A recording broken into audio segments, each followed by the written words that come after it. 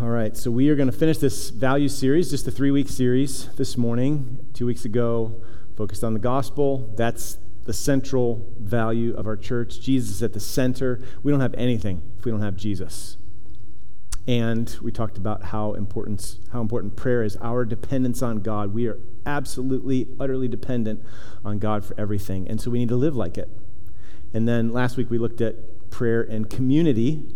So if we are going to grow to become the people God wants us to be the community of faith that God wants us to be, we need to pray for one another. We need each other's prayers. And we looked at that as well. So this morning we're going to look at mission. We're going to look at in Acts chapter 4. So you can go ahead and turn there if you want. You'll be ready to go when we get there. But before we do, I want to just say again, the first 2 weeks I've mentioned this. I'm going to mention again this morning that this series is both actual, our values are both actual and aspirational. Okay? So by God's grace, this church, we love Jesus. We love the gospel. It's precious to us. It's everything to us. But sometimes we can get more excited about secondary things and lose sight of Jesus and displace him from the center to the periphery. So we need to grow. It's aspirational growth. We want Jesus to always be at the center. We want to be passionate for him and follow him no matter what, trusting in him with all of our heart and going wherever he leads us. And then community. Community is important. You know, we love each other, got relationships, community groups. We're trying to cultivate all that. But it's not perfect. It never will be. But we need to grow. And mission. So this church does have a heart for our neighbors, for the nations, but we certainly have lots of room to grow. So it's both actual and aspirational. So God's with us in that growth, and he wants us to grow. So it's a good thing that we aspire to what he wants us to be. And even this morning, he can give us grace to grow us so that we can be on mission with him. So mission and prayer this week from Acts 4. If you are a Christian, if you are following Jesus, then you are on mission, okay? He has commissioned you. Go make disciples of all the nations, baptizing them in the name of the Father, the Son, and the Holy Spirit, teaching them to obey all that I've commanded you. And surely I'm with you even to the end of the age. So mission is not optional for Christians. But we cannot fulfill this mission in our own strength. Just like you can't save yourself, you can't save anyone else.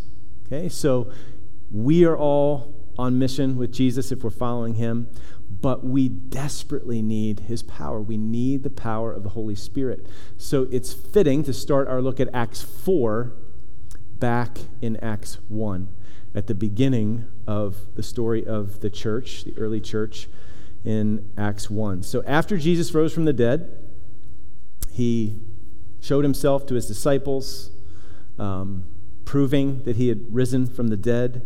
And before he ascended to the Father, he said in chapter 1, verse 8, "But you will receive power when the Holy Spirit has come upon you, and you will be my witnesses in Jerusalem," it's like concentric circles, "and in all Judea and Samaria, and to the end of the earth." So God is a missionary God. He's been seeking and saving the lost ever since our first parents bought the lies of the devil in the garden. So Jesus himself obviously came to seek and save the lost, like it says in Luke 19. And when he rose from the grave, ascended to heaven, he promised that he would send his Spirit to empower his people, his church, to fulfill his mission.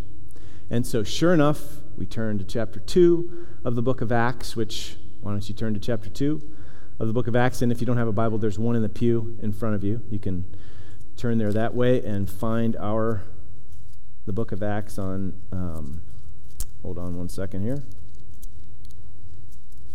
Page 9. 909, 910.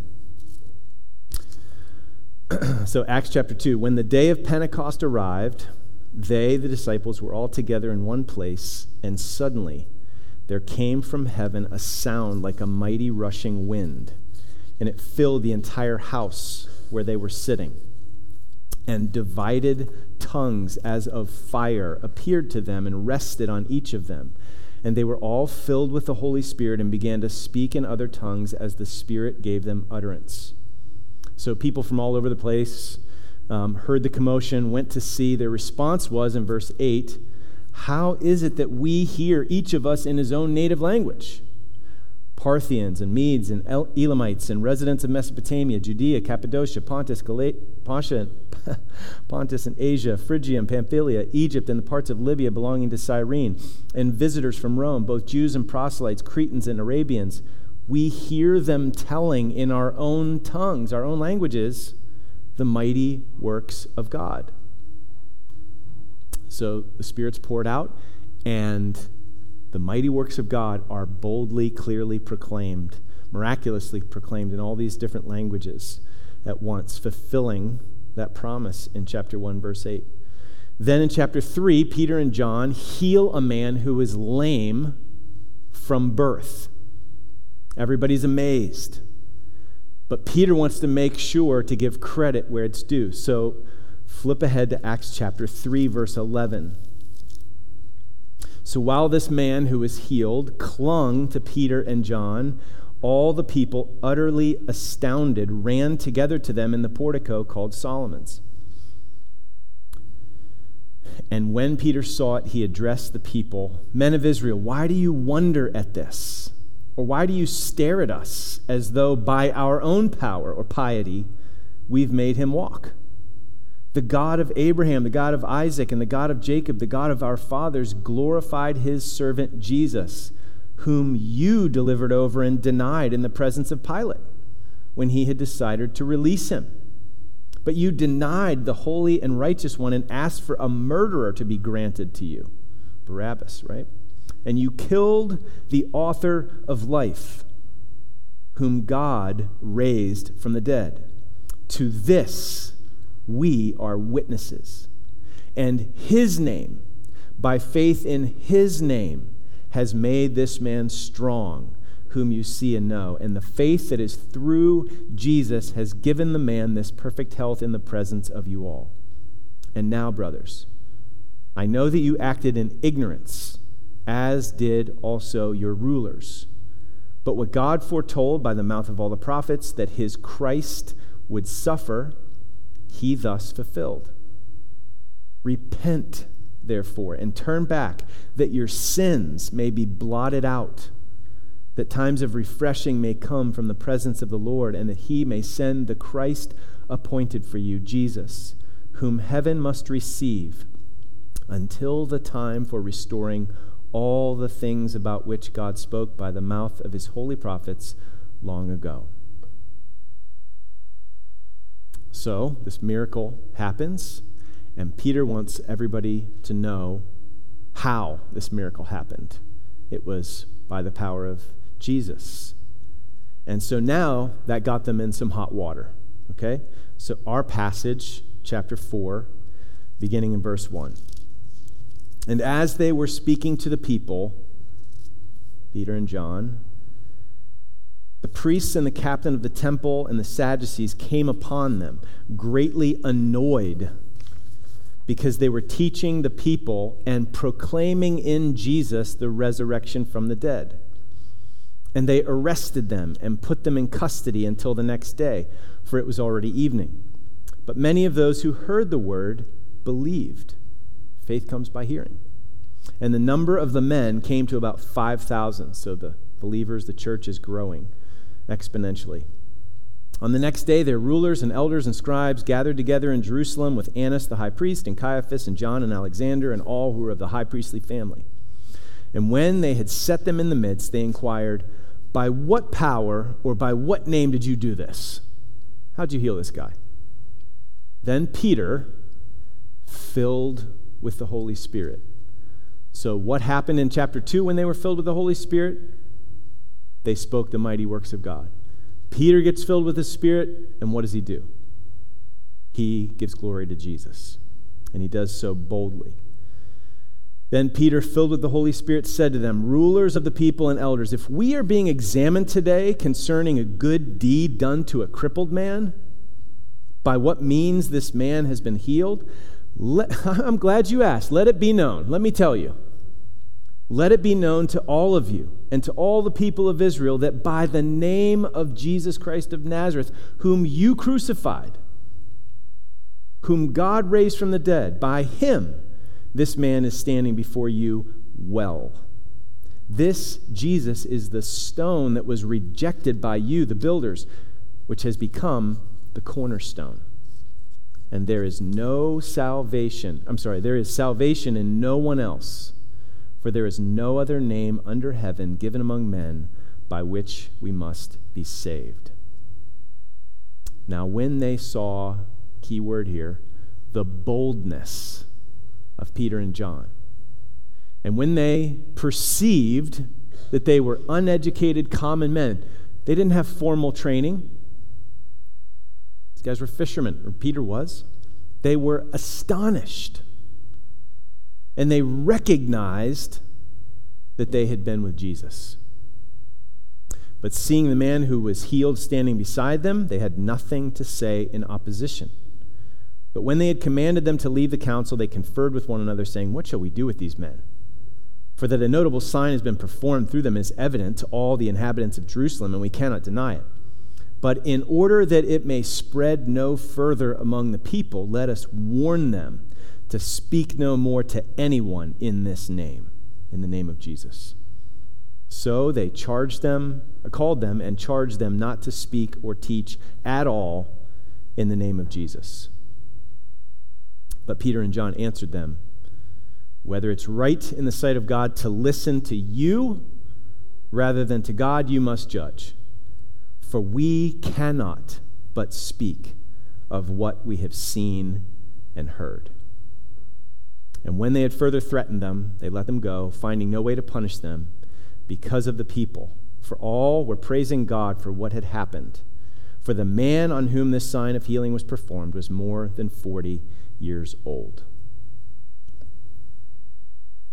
So, our outline, simple, 3 points. First one is the one to whom we pray, because the section we're going to focus on is verses 23 to 31, okay? So, we'll keep reading here, okay? That's all context. All right, Acts 4:23. When they were released, they went to their friends. How cool is that? It's a description of the early church. Their friends. Jesus, the friend of sinners, laid down his life for his friends. And these people not only became friends with God, reconciled to God, but friends with one another. Okay? So when they were released, they went to their friends and reported what the chief priests and the elders had said to them. And when they heard it, they lifted their voices together to God and said, this is the one to whom they prayed, "Sovereign Lord, who made the heaven and the earth and the sea and everything in them, who through the mouth of our father David, your servant, said by the Holy Spirit," and they quote Psalm 2, which is the passage Brett read for us. At least a portion of it they quote. "Why did the Gentiles or the nations rage and the peoples plot in vain? The kings of the earth set themselves, and the rulers were gathered together against the Lord and against his anointed king. For truly in this city there were gathered together against your holy servant Jesus, whom you anointed." Do you see how they're connecting the dots between Psalm 2 and their situation? Jesus is ultimately the King of Kings, and he's been anointed the Christ. "So for truly in this city there were gathered together against your holy servant Jesus, whom you anointed, both Herod and Pontius Pilate, along with the Gentiles and the peoples of Israel, to do whatever your hand and your plan had predestined to take place." The cross wasn't a defeat. It wasn't plan B. It wasn't something unexpected. This was God's plan. So these believers, this is all in prayer. This is their response. And they weren't praying to a little local village God. They knew that the one to whom they prayed was seated on the throne of the universe, the sovereign of the universe, the sovereign God of the universe, the one who made the earth and the sea and everything in them.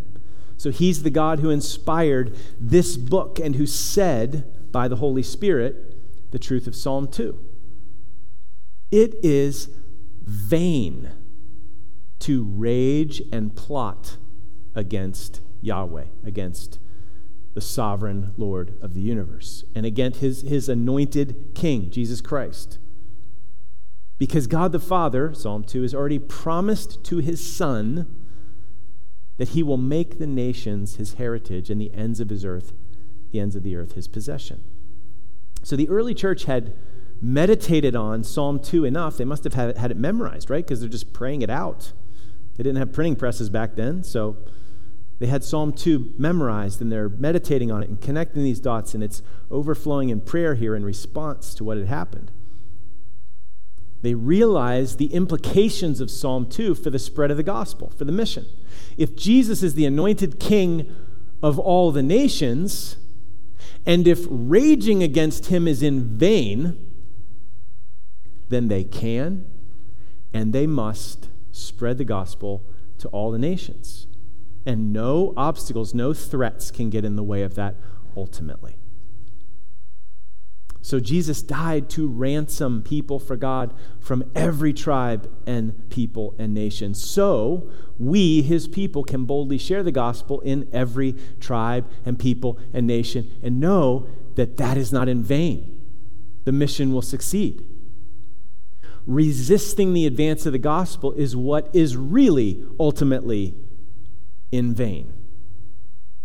So the Jews, Herod, Pontius Pilate, tried to resist the Lord's anointed by killing him. Instead, they advanced God's predetermined plan by killing Jesus on the cross. They thought they were in control. They thought they took care of this threat, this false imposter Messiah. But they were actually pawns being moved by the sovereign Lord as God fulfilled, advanced his plan of redemption. So in Acts 4, the Jewish leaders also thought they could silence the apostles just by threatening them. Stop preaching in this name. They thought they could arrest the advance of the gospel by arresting the apostles. Well, you can arrest God's servants, but you can't arrest the gospel. The word of God can't be chained, right?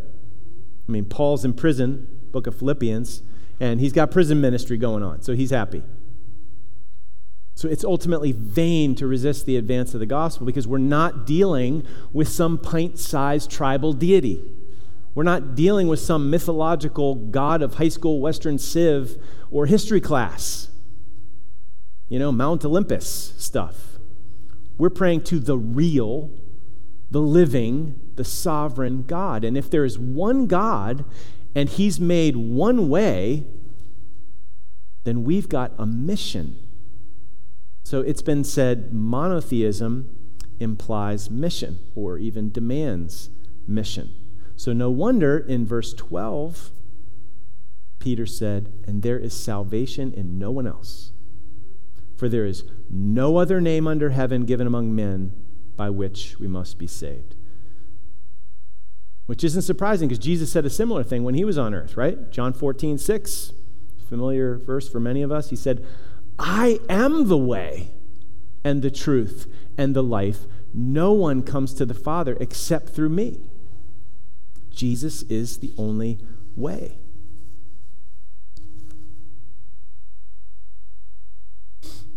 That is certainly not politically correct today. And even for us who do believe, sometimes we're uncomfortable, like, man, my neighbor is just such a nice person and they're sincere in their beliefs. Or what about those people that, are over in this other country or whatever? Sincerely believing in something doesn't make something true, those beliefs true. So I can believe that purple unicorns exist, but that doesn't mean they're real. And not believing in something that is true doesn't make it false. So atheists can believe that God doesn't exist all they want, but it doesn't make him not exist. So for any of you that might be wrestling with this, struggling with this, and even if you're not struggling with it, you're going to encounter people who are. So how do you address that issue? Well, I listened a while ago, I saw this little video clip by David Platt. They did this secret church stuff where they would kind of like do this prayer meeting all night, and in many parts of the world, the church is underground because it's so dangerous to go public with your faith, and so oftentimes they meet in secret, and sometimes they meet at night, and so this church was doing that. And he addressed this question once, and it went something like this. So let's say for the sake of argument, okay, let's say, you're not convinced there's one God and one way, and you think that's narrow and bigoted and whatever else. So let's say for the sake of argument, there's one God who created all things and that he did so in love. Okay, and he created us in his image to have relationship, friendship with him, to enjoy him and his creation and each other forever. And he says, just don't turn away from me. Trust me.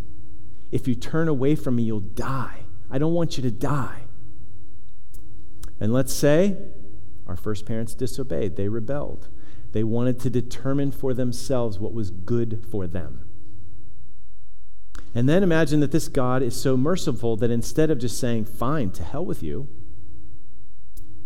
he actually called a people to be his own, initiating a covenant with them, that he would be their God and they would be his people, and they would be a light to the nations. But imagine that they turned from him and worshiped other gods, that they kept rebelliously sticking their fingers in their ears and running away. And imagine that this God sent messengers to offer mercy to these rebels over and over again. And imagine that the people actually abused and even killed some of those messengers. And imagine then that this God finally came himself. He sent his own son in human flesh, who suffered and died in our place for our sins, to atone for our sins, because we can't atone for our own sins, so that we could have forgiveness and cleansing and reconciliation with him. And imagine he says, if you trust me, you recognize your need, you trust me as your Savior, if you turn from your sin and trust me, accept this gracious gift, I'll forgive you all your sins, cleanse you, you'll be reconciled to me, and you're going to live with me forever. If that's the story, how crazy would it be to look at that God and say, only one way? Like, how narrow and cruel is that? Aren't you bigger than that? Like, aren't you more loving than that? Like, put in that context, it starts to look a little different. So the real question shouldn't be, why is there only one way? But rather, why is there any way at all? God so loved this dark, rebellious world filled with dark, rebellious people like me and you, that he gave his only son, that whoever, one way, but look how inclusive it is. Whoever believes in him will not perish, but have everlasting life. There's no other name, but there is a name by which you may be saved. This is like really good news. I am the way, the truth, and the life. He's not hiding it from you. He wants you to know. So we need to tell people we've got a mission. And we don't have to fear, because even if we face opposition, our God is the sovereign Lord of the universe who's in charge of everyone and everything. So this is the one to whom we pray.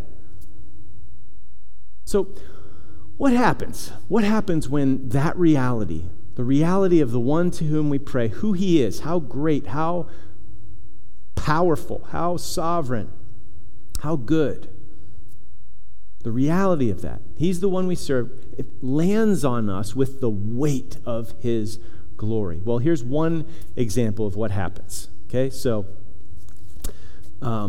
there's this guy named Tim Kazee who's been doing this for decades, tramping around the globe, just seeing what God is doing in all kinds of places, and oftentimes on the frontiers, where the gospel is just kind of breaking into an area for the first time. And he's made a bunch of videos called Dispatches from the Front, which are really great. We've watched them in prayer meeting in the past and on Wednesday nights. So he wrote a book called Dispatches from the Front, Stories of Gospel Advance in the World's Difficult Places. And so he tells this story of a lady named Galena, who is a Sunday school teacher. So I intentionally pick just a normal, ordinary person, because then we can't hold it out at arm's length and think it's, this is for like the super Christians, So here's what he writes. It's easy to romanticize the experience of the underground church in the Soviet Union. Cool, courageous stories of smuggling Bibles, cat and mouse games with the KGB, and images of Soviet Christians worshiping in the forest, their pews fallen logs, and their chapel walls silver birch with a cathedral ceiling that reached the sky. But it was no picnic, no James Bond movie. The Soviet Christians were brutally persecuted, and their pastors' preparation for ministry usually took place in a prison rather than a seminary. But the underground church was not underground. Believers spoke of Christ and won many to him, even in prison. This was Galena's story. We'll call her Galena V because her last name is not easy to pronounce. She was a 23-year-old Sunday school teacher who spent 5 years in prison for her gospel work. But prison, hunger, and beatings could not silence her. She led many in her prison to the Lord, so she was transferred to another prison, and after that, yet another. For her, these transfers were just new gospel opportunities. Finally, Galena was transported by prison train to the utter east of Siberia, along with scores of other prisoners, the worst of the worst. As the condemned in their cages rumbled on through the Siberian vastness, the din of cursing and fighting was broken by a clear, sweet voice of singing. It was Galena singing of her Savior. A hush fell over the train car. Even the most hardened criminals turned their faces away to hide their tears. And mile after mile, hymn after hymn, Galena sang the gospel. It's really absurd, though, that the full force of the Soviet Union was bent on crushing a Sunday school teacher for the crime of being a Sunday school teacher. Such senseless hatred, when it erupts to the surface, is like opening a furnace door to hell. But the gates of hell were no match for Galena's God. One striking proof of that is that today, Galena is a pastor's wife in Siberia, where once she was a prisoner of an empire that no longer exists.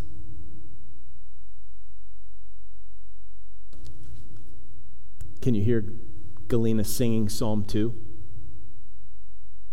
Why do the nations rage and the peoples plot in vain? So this is the one to whom we pray, and the kind of people that his Spirit can produce. Now, second point, how does this text instruct us to pray? Look at verse 29.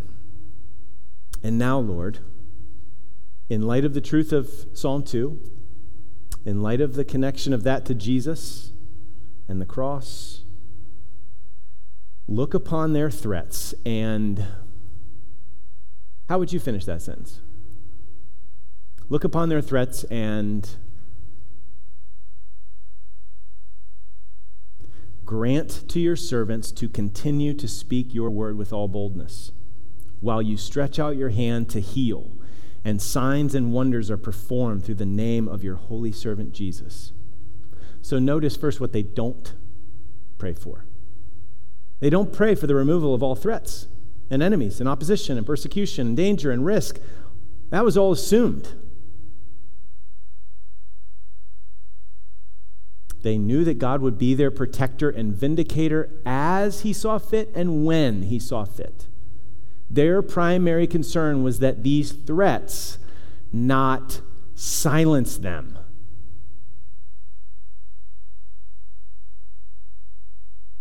So, it's okay to pray against the threats. There's a lot of very mundane things that we can pray for because we can pray about everything. But how much of our prayer is kingdom-focused like this? I think oftentimes our prayers are not particularly focused on the kingdom of God. If you think about like the last week or the last month, like what kinds of things do you typically pray for? Health, safety in travel, gratitude for a meal, it's a good thing. Financial provision, job provision, to do well on a test. Sometimes we pray for sports success. You don't need to pray about the Super Bowl. There's other things to pray about. So oftentimes our prayers are focused more on our comfort or even our little kingdom. But if you pull those things out, how much is left? It's just rhetorical questions for us to ponder. So John Stott once wrote, church leader in England, wrote a bunch of books, just faithful leader. He once wrote, I remember some years ago visiting a church incognito. I sat in the back row. When we came to the pastoral prayer, it was led by a layman because the pastor was on holiday. So he prayed that the pastor might have a good holiday. Well, that's fine. Pastors should have good holidays.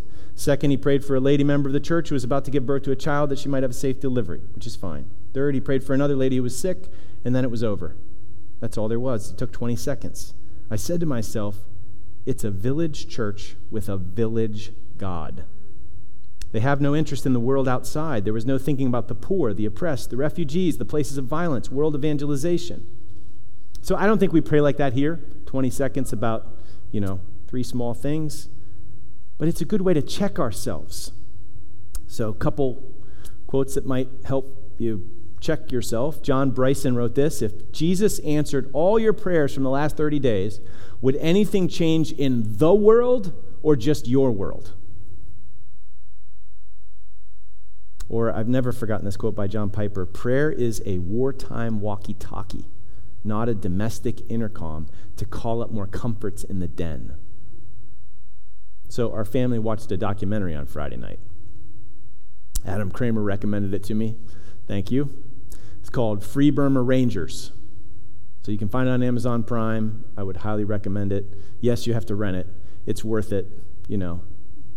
It's worth way more than 2 lattes. So it's about this guy named David Eubank and his wife and 3 kids who formed a relief group back in 1997 called the Free Burma Rangers. So David is actually a MK and former Special Forces captain. So from their website, this is what the Free Burma Rangers are. They're a multi-ethnic humanitarian service movement working to bring help, hope, and love to people in the conflict zones of Burma, Iraq, and Sudan. Working in conjunction with local ethnic pro-democracy groups, FBR trains, supplies, and later coordinates with what become highly mobile, multi-purpose relief teams. After training, these teams provide critical emergency medical care, shelter, food, clothing, and human rights documentation in their home regions. So all of this flows from the Eubanks trust in Jesus, and all of this is done in the name of Jesus very clearly if you watch the documentary. They have followed him where he's led them. So David Eubanks says in this documentary, and it comes with weight coming from him, you only have one life, so you might as well go for it. Because what are you going to hold on to? So the early church didn't pray for comfort, safety, health, a life free from risk and persecution. They prayed for what? They prayed for boldness. So, question, is Bethel, are you suffering from too much boldness? No, we need boldness. Remember, our values are actual and aspirational. So this is aspirational here. But we pray to the sovereign Lord of the universe. And his powerful Holy Spirit is available to us just like to the early church. So, of course, we can't do this in our own strength. Hey, wait. You need Holy Spirit power if you're going to be my witnesses. So it's true for them, it's true for us. We can't save ourselves, we can't save anyone else, but God can. And he saved us. If you're a Christian, he saved you. That's a miracle. He can save anyone. And he can use you and me. So again, this Tim Kazee guy tells the story of meeting a guy named Tahir, a converted Muslim who had been raised in Uzbekistan. He was led to Christ by some believers in Latvia when he was a young man, and he wanted to reach his people for Christ. He had boldness in the face of opposition. So Kazee writes, in Tahir's words, you must reach Muslims with the language of love. People responded, and Tahir planted 2 churches in the Khazar region of Russia. But he has received violent threats from Muslims and Russian Orthodox leaders, and now the KGB has given him orders to leave Kazan within the month. He's already moved his family, his wife, and 4 children, and he will soon join them. Tahir is brokenhearted over being torn from his people. There's one thing that Tahir said to me that still sticks in my mind and heart like a thorn of truth. Comparing the response to the gospel by Muslims he has reached with the indifference and fear of Christians to speak of the Savior, he said, "The world is more willing to receive the gospel than Christians are willing to give the gospel." Don't you want that not to be true of us? Aspirational. So we need God to empower us and embolden us by his Holy Spirit. You will receive power when the Holy Spirit has come upon you, and you will be my witnesses in Jerusalem and in all Judea and Samaria and to the end of the earth. We need power. I need power. We don't have it on our own. So let's pray for it, Bethel.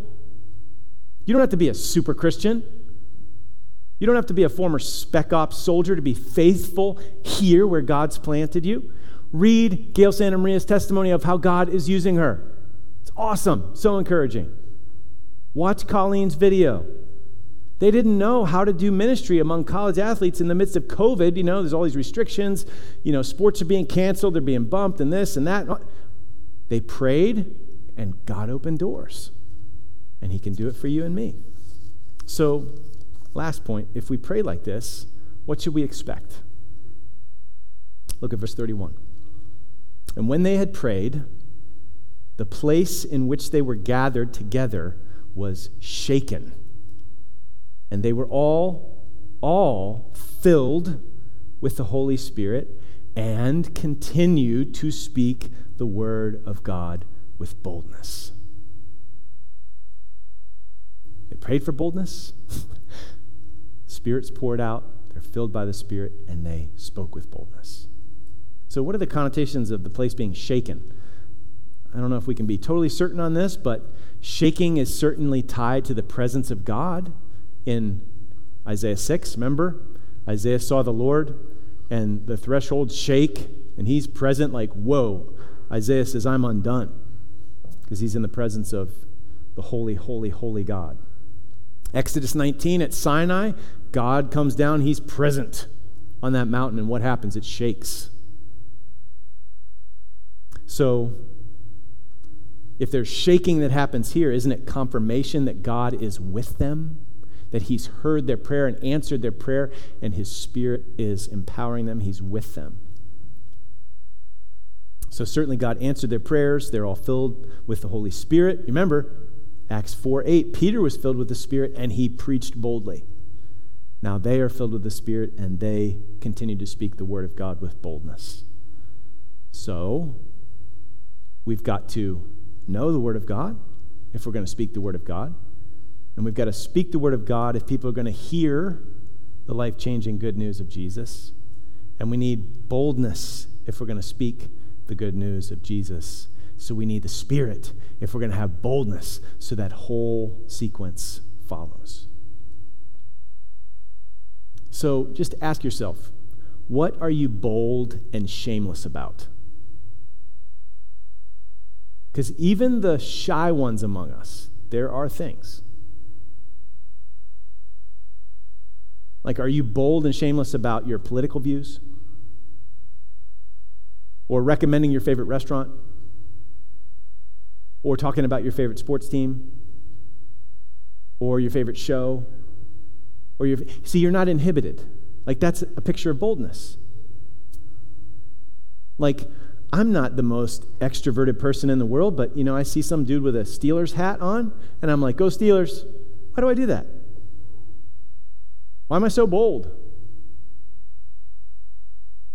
Your favorite video game, your favorite food, like what? So you can have your favorite sports team, your favorite show, your favorite video game, like all that stuff, okay, well and good, but let's not be evangelists for all those things. Let's be most bold and passionate about what is most important and urgent. So not everyone needs to cheer for your sports team or participate in your hobby or like your favorite restaurant or your TV show. But everybody needs to repent and believe in Jesus, lest they die and go to hell. So again, Tim Kazee from that little book. In every land, Christ is saving, calling, and enabling men and women to take risks to advance his kingdom. Cross bearers who love him more than their stuff, even more than their own lives. These are the foot soldiers of gospel advance. I share Ernie Pyle's affection for those at the front in every danger and season. Pyle, the legendary combat journalist of World War II, wrote, "I love the infantry because they are the underdogs. They are the mud, rain, frost, and wind boys. They have no comforts, and they even learn to live without necessities. And in the end, they are the guys that wars can't be won without." On the gospel front as well, it's the foot soldiers that God uses to move the boundaries of his kingdom into more and more hearts. Not long ago, I was on the Syrian border where Christians run a little clinic providing medical services along with the gospel to Bedouin tribes. A British nurse named Claire told me that radical Muslims have threatened to kill them and burn down the hospital.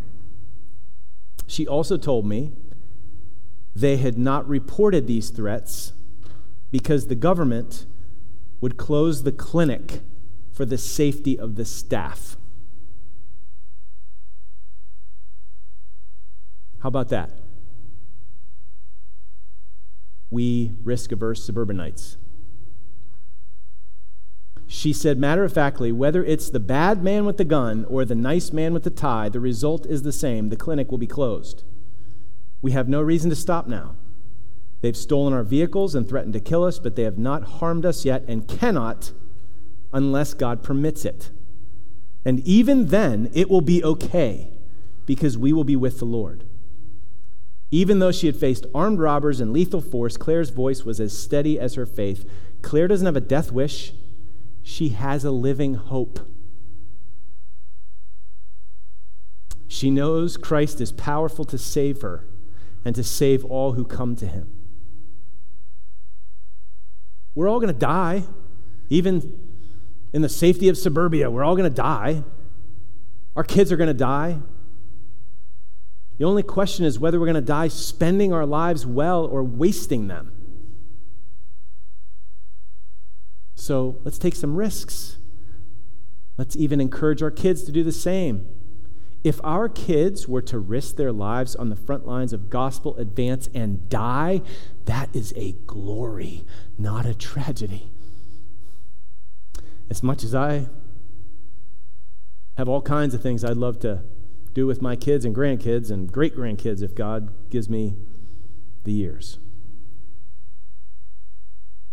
So, younger people among us or watching, this isn't a cranky old dad. Well, maybe I'm kind of a cranky old dad. I'm starting to get that way, but I'm saying this to myself too, and I'm saying it to the kids and the teenagers. Don't spend half your life on video games and social media and YouTube watching other people live, rather than getting out there and living and spending yourself on something that is so much bigger than you and so much bigger than all those diversions and sugar hits for the soul. And that goes for us older people too, because we've got our own more sophisticated sort of kinds of sugar hits for the soul. And it's pretty easy to get addicted to them. And actually, they're not really any more sophisticated. So Betsy introduced me to Lilias Trotter, and I read this little book on her recommendation, and here's a quote from her. "We were created for more than our own spiritual development. Reproduction, not mere development, is the goal of matured being. Reproduction in other lives. As the Lord Jesus said, it is more blessed to give than to receive. And we ourselves are saved to save. We are made to give. The pebble takes in all the rays of light that fall on it, but the diamond flashes them out again. Every little facet is a means, not simply of drinking more in, but of giving more out." So our purpose statement, we exist to reflect God's infinite worth through Christ for the glory of his name and the good of all peoples. So I don't know about you, but I'm left like, help. We need to pray. We need to pray for boldness, but we can expect that God will give it. And along with it, let's pray for and expect that God can accompany our boldness with miraculous evidence of his reality. You know God can still heal, right? And he does. God can still do miracles, and he does. Do we believe that? Do we pray for that? We should pray for that. So if we never pray or expect his miraculous intervention, no wonder we don't see it. Remember what James wrote, you have not because you ask not. So let's raise our prayers and our expectations. So, little application before we participate in the Lord's table here. Well, all this is application, right? But this week, the elders had actually planned over a month ago to fast and pray again. We did this maybe a couple months ago, or a month and a half ago, something like that. And do it again this week, just praying for our body, for the good and growth of our church family, for the sake of our mission in our city and the world. So each elder's taking a day of the week, and we're praying. And I'm just mentioning it to you all so that you'll join us. Would you join us? So pick a day. Maybe just a meal. If you've never fasted before, start with a meal. And how do you do this? Well, just the time that you would normally eat, devote to prayer. And you know where a great place to start would be as far as what to pray for? You might want to just write a little sticky note that says, what am I hungry for? Lord, I'm hungry, or at least I want to be hungrier for these things than I am for food. So would you make the gospel more real to me and to my brothers and sisters? Would you please help me to see my role in strengthening the community dynamics in this church, the love and all the one another's? And would you help my brothers and sisters do the same? And Lord, I want to be faithful in mission. Like, what is my role? Who have you put in my life that I need to just open my eyes to and be praying for? Would you open up doors of conversation? This is so far out of my comfort zone. I need boldness. I need strength. I don't know what to say. Help me to know what to say.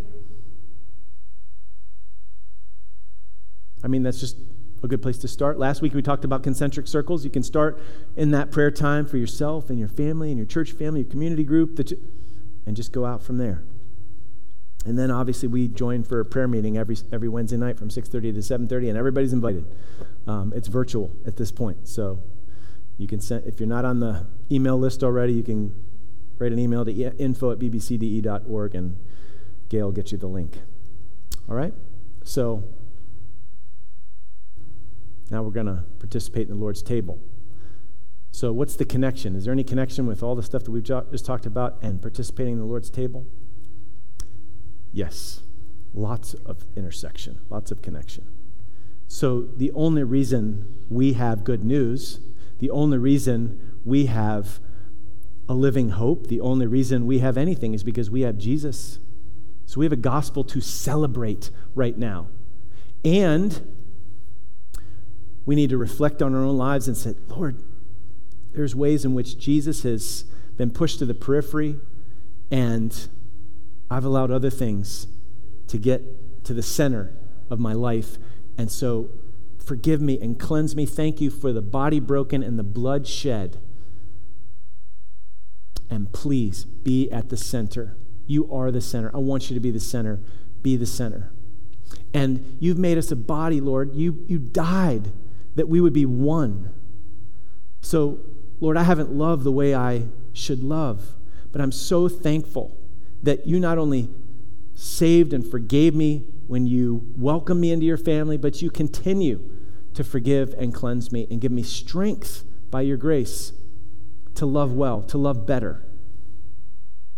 And I have been afraid and ashamed of the gospel so many times, and I don't want to be again. I need grace. Forgive me, cleanse me, and help me. So the table is, we sit at the Lord's table. What in the world are we doing here? He's our Father. Jesus is our brother. man, this is the best place in the world. We get to feed on the grace that was purchased for us at the cross and be strengthened by it so that we can go out and live with Jesus at the center, loving one another well, and being light and salt in the community that God has planted us in, the neighbors, the friends, the coworkers, the family that God has planted us in. So, Beryl, if you want to come up, and there you are. And she's going to play quietly while we prepare our hearts. So, this is a family meal. So, if you are trusting in Jesus as your Savior, He's forgiven you of your sin, you've gone public with that faith in baptism, then this table is for everybody that's following Jesus. You're welcome to the table to participate. If you're not a believer, you're not sure what you believe, you're wrestling, you have questions, we're glad you're here. It's fine. Just you just take this time and pray. Lord Jesus, would you please make yourself real to me? I want to understand what it means to be a Christian. And I've got these doubts. I've got these questions. Lord, would you please just deal with them so that I know what it means to follow you? I want to follow you. All right? So I'm going to pray for us. We'll have some time to reflect, and then we'll participate together in just a few minutes.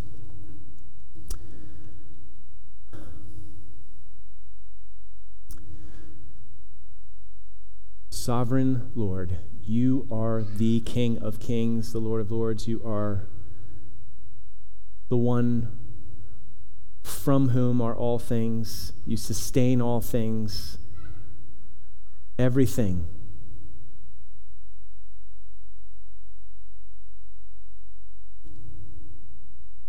should be to you, giving you glory for who you are. From you and through you and to you are all things. And we thank you that despite our rebellion, in light of our rebellion and our sin, you sent Jesus. Thank you that we have a way home. We have a way back to you. We have the ability, by your grace, to be reconciled to you. We thank you for Jesus. Please make him more precious to us. Please help us love each other well as a body. Please help us to be bold to share this good news with those that you've placed in our lives. So feed us now on your grace and truth as we sit at your table.